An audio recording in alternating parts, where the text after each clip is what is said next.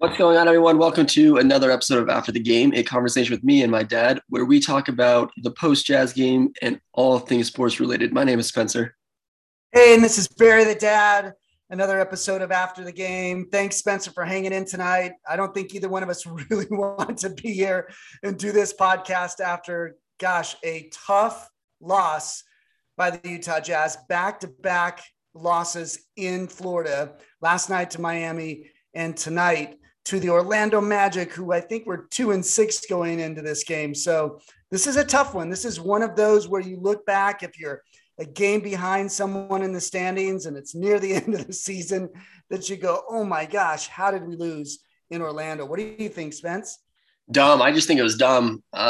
For some reason, this is something that I talk about.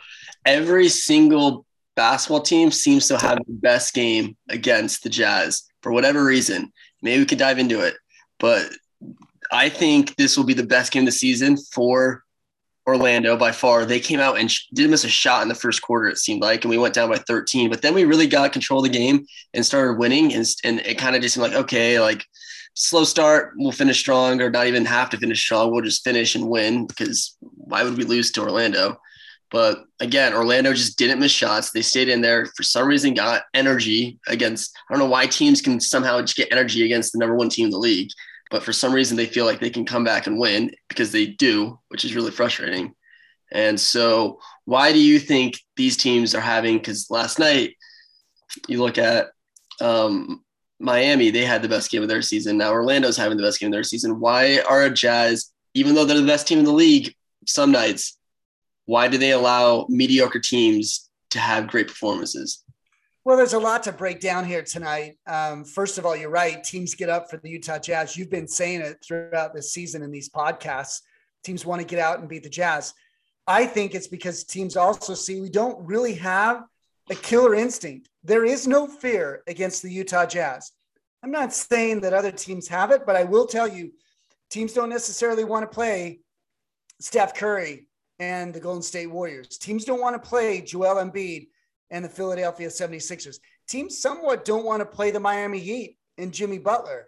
There are teams out there that fear other teams, fear good teams, and there is no fear. For Orlando Magic, who basically were playing 5 to 7 to 8 players all night, who haven't had more than, 2 years in the league, 3 years in the league? There wasn't really, outside of Terrence Ross, a great veteran on that team. They just had no fear at all of the Utah Jazz. And it showed tonight, and they shot lights out, and we were terrible at 38% shooting. Yeah, so Cole Anthony randomly goes off and puts up 33 points just out of nowhere. And then you got Wendell Carl Jr., who had a great game. He had 6 assists and 15 rebounds out of nowhere. I mean, you could argue that what's his name? Like there are some players that – who was the one that was guarding Mitchell? Is that there was a rookie guarding Mitchell tonight who actually had the game of a lifetime and hit the game winner basically. And that was RJ Hampton, that he had 8 points and just really stuck it to Donovan Mitchell tonight. Mitchell was in foul trouble. And you also got to take this into consideration. They played last night. They got on a plane late, and they played a couple hours earlier than usual on a Sunday night. So time was a little bit off for them, and the back-to-back games caught up with them. There was a comment by the Orlando Magic announcers, which I caught, and they said, let's see how – it was like 95-95. Let's see how the Magic close, a team that has no experience in closing. They actually called their own team out on the broadcast. Yeah. They have no experience in closing against a Jazz team, which has – mega minutes of closing, and guess who closed it out? The Orlando Magic. That's the most frustrating thing for me. Not that we lost and not that it was close, but how we closed it out, which it looked silly how we went down the last probably minute or two. Well, and I think that's just because that comes without having Conley on the floor. He sat out again. He's going to sit out most back-to-backs, if not all back-to-backs. For whatever reason, I know he's old, and it probably does help long-term over the season. And this should have been a game where we didn't even need him. But not having Conley to compose the team and control the momentum really hurts. And then Mitchell didn't score a point. I think he only scored 2 points in the fourth quarter. He averages the most points in a third quarter right now in the league with about 9.6, and he put up about 8 or 9 points in the third quarter to give us a good lead, but then was completely out in the fourth quarter, mainly because of foul problems. We talked about how a lot of refs are calling him for driving now, which is kind of annoying. But a little bit of a push off. Yep. Yeah, and so he was out because of foul trouble. Then when he was in, he was off. A big reason why we lost tonight was because of Jordan Clarkson's terrible performance. It's hard to criticize him because he's such a likable player and we like him a lot, but didn't play tonight as well as we want him to, and he hasn't been doing that for a while. But a silver lining is Gobert was back to a really good game. Gobert had 21 points and 15 rebounds with 4 blocks. That's a great game for our center. Even O'Neal played up pretty well. He had 14 points and shot 66 from the 3. Yeah, O'Neal has had a couple of really good games back to back, and it's a good point that you make there. His defense, when the Magic do what they did, there's a breakdown someplace, and so the defense wasn't that great. The center position tonight gave the Jazz, between Gobert and Whiteside, 33 points and 25 rebounds. Our center position is playing really well, but it was the guard line tonight. And quite frankly, as you pointed out, the play of Jordan Clarkson. He was 2 of 13 with 3 turnovers. It seemed like more turnovers than that. And he just has been in a mega slump. Atlanta, he bailed us out. However, if you go back to that game, he actually put us in the position to be bailed out, how bad he played in the first half, turned it on the second half. Last night was not a good night, and tonight was not a good night at all. So, and when Clarkson's playing bad, and then you combine that with Ingles not really having a great night, 2 for 9 from the field, and Bogdanovich 4 from 13 from the field, that means that your kind of big players without Mitchell were 9 of, I can't even start adding, 35 tonight. And we ended up shooting 38% and only 19% from 3 points, 8 of 42. And yet we were still in the game. It just shows you we are a great team. However, you can't have shooting nights like this when you have an all-star like Donovan Mitchell on the floor and a 6th man of the year, and Jordan Clarkson on the floor, and Ingles a runner-up to the 6th man of the year. You've got to play much better. Well, I mean, like, it is Orlando Magic. I don't know. Even if you have a bad game, you should be able to beat the Orlando Magic. It's just so frustrating. And this might be a motif or a theme for the Jazz. Just no one is afraid of the Jazz. They might be soft, but these teams, mediocre teams, okay teams, any team is going to come out and play their best season against the Jazz, best game of the season against the Jazz. And that's really frustrating and something that the Jazz have to be prepared for. And maybe they kind of walked in this one a little tired and not really concerned about having to play hard, but they got to shoot better. There's a quote, and I want to see what you think of it, by Dion Waiters. He said, "I'd rather go 0 for 30 than 0 for 9, because you go 0 for 9, that means you stop shooting. That means you lost confidence." What do you think of that? If you're shooting really bad, do you keep shooting and try to get out of it, or what? It's been the Jazz mantra to do exactly what Dion Waiters quotes there. We do keep shooting. Let's face it. We kept shooting tonight. That's what I want to know. And we were 8 for 42, and we will continue to keep shooting. I do think that Jordan's got to square up. He's got to stop running around and fading and drifting or running into it. Let's start setting the right screens for him. Let's start putting him in the position where he needs to play and have him make those shots. The same with Ingles. Our screen game hasn't seemed too good, and maybe we're tired. I mean, we're 7-3, still a great start to the season, and we need a break. We need to get a little bit of rest. The challenge is the next game is at home, and I believe it's against the Atlanta Hawks. They're going to come back and say, "Hey, we're going to play you tough now." So it doesn't get much easier for us, but I think you still keep shooting. I do believe that Clarkson should keep shooting. What he needs to do is understand, maybe that shot's not right for me. I'll give it up and tone it back a little bit and find the place where he can really square up and shoot. Yeah. Hopefully the Jazz can put it together. Kind of what else is going on around the league. The Cavaliers just beat the Knicks. I think Ricky Rubio went off and had 35 points in Madison Square Garden, which is kind of funny. So talk about random players going off. I mean, if you're a Knicks fan, you don't expect Ricky Rubio to put up more than 30 points in a game. Yeah, I'm just looking at it. 37 points, 10 assists, and 3 rebounds. Good for Ricky Rubio, and good that the Cavaliers didn't spoil a great game by Ricky Rubio. So fantastic. Jared Allen also added 18 points and 17 rebounds. I've always liked him since his days in Brooklyn. Wish the Jazz maybe would have gone after him, but totally understand what Whiteside is doing at a good rate and not expensive. And then Darius Garland for the Cavs had 16. Evan Mobley for the Cavs had 26. So to go into the Garden and beat the Knicks on a night when Julius Randle had 19 points, Fournier with 15, Derrick Rose with 17, and our own Alec Burks with 10. Pretty heady by the Cleveland Cavaliers, who really haven't had that great of a season yet, but you go into New York and get a win against a Knicks team that's pretty good this year. Pretty amazing. Yeah, so that's interesting. I don't know if you saw the game winner by Luka the other night. I think it was last night. Yeah, I did. I saw that. They couldn't have played any better defense, and that guy hits that shot. It just shows the strength of Luka Doncic. You look at him, he's a big kid, and that is what has made him a superstar. And yet to be able to do what he does, it just shows the strength that he has. I think it was an off balance, fadeaway 3 that he hit to win that game. So you got to give him credit. He's a superstar and deserving of all the accolades that he gets. Yeah, definitely blessed by the NBA gods.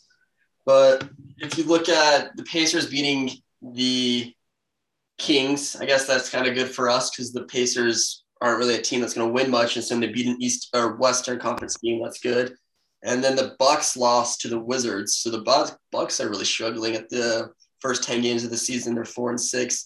Kind of a weird start for them. But overall, I mean, I think they've been missing. We went in. We know they're missing Middleton, and they're missing Drew Holiday, DiVincenzo. So they're missing some people, but totally get it. A lot of teams miss people and don't go 4-6. But I think tonight, did the Brooklyn Nets drop a game tonight?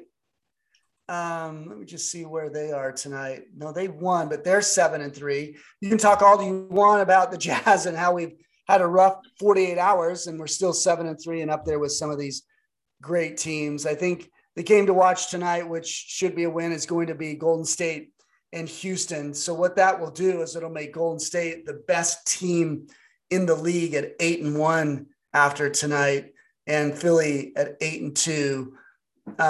Still proud of the Jazz. They're still 7-3 and in the West, and we'll make up these losses. It's just if we get down to one game at the end of the season in the regular season, we'll look back on tonight and go, oh man, what happened?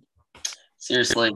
So I just wanted to ask you, what do you think of Conley? Like, do you think this is a good move to keep him out? I mean, obviously, if I would have agreed with Quinn in this one. Yeah, we're playing Orlando Magic. He can take a rest, but is this going to be something teams are going to know that we're going to lack when we do back-to-backs? I think it will get interesting. I'd have to go look at the schedule. Maybe I can pull it out in a minute. If we go back-to-back and it's late in the season and we know that a win really matters in our playoff alignment, I think you'll see him play. Let's be clear. I'm okay losing to the Magic tonight with Conley staying healthy and not playing on a back-to-back, then going against the Clippers in the playoffs and not having him available. So we're rolling the dice, and we're saying, let's keep him healthy. Let's not roll him out there where he can get exhausted during the season and keep his hamstrings fresh. So if this works, we will look back on a night like tonight, different than what I said a minute ago, and say, man, I'm glad we held Conley out because he looks fresh in the playoffs. I go back to a question I asked the other night, which is, would you rather have Donovan sit out or would you rather have Conley sit out? We clearly want Donovan in the game, so I'm going to go towards let's have Conley sit out. But boy, the calmness that Conley brings to the team when he's on the floor is really, really important this season. Yeah, we're definitely almost nothing without Conley. Our two of our three losses have come without him on the court. And I think we got to remember that we're looking at the big picture here, right? We got to remember that we're a championship or bust team right now. Our attitude and our motivation is to win the finals, not to just be the number one team in the league. We've already done that. We're trying to make sure that our players are in the best situation, the best condition to win the finals. So I guess you kind of got to trust, almost like Philadelphia, trust the process and just hope that that our coaching staff and our management know what they're doing in order to get us a ring, not just a league title. Yeah, that's a great point. Trust the process and trust the coaches and trust the staff. So we will listen. If we were 4-6 in this loss game, I'd be worried. We're 7-3 in this loss game, and we were in this game. We just Mitchell had a little bit of an off night down the stretch, and Clarkson just didn't shoot well. So let me move over to the 75th anniversary team and give you a little bit of the next one in our alphabetical order. So far this season, we have reviewed 5 players: Kareem Abdul-Jabbar, Ray Allen, Giannis, Carmelo Anthony, Nate Archibald. And now tonight we're going to do Paul Arizin. So some people will say, well, who's Paul Arizin? So-and-so should have made the list, or so-and-so should have made the list. Let me just tell you, this is a guy who played for the Philadelphia Warriors. He played in the seasons that 1951 and 52 season, 53, 54, 54, 55. So at the beginning of the league, he ushered in the jump shot. If you go back in videos of old players playing, they shot set shots, which means they would set their feet and push the ball up. He was the pioneer of the jump shot. And let's be clear, before we take him off the list, this is an NBA champion, a 10-time NBA All-Star, 4-time All-NBA teammate, 1-time NBA Rookie of the Year, and 2-time NBA scoring champion.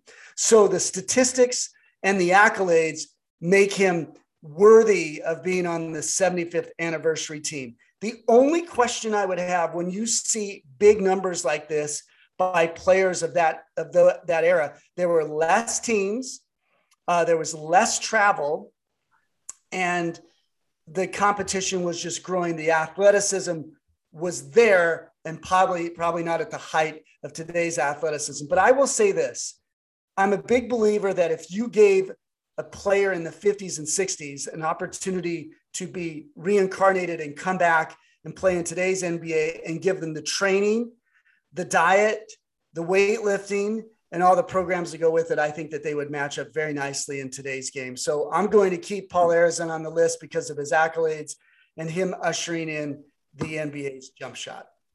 So you don't think there's anybody else that should deserve this over him more? I think we need to go back. We did it in that first episode of this year, and go back and maybe in one of our episodes, maybe the next episode, do it again, go back and say, what about these 5, right? And keep them in mind and say, well, what about him? Would you put him on or off the list?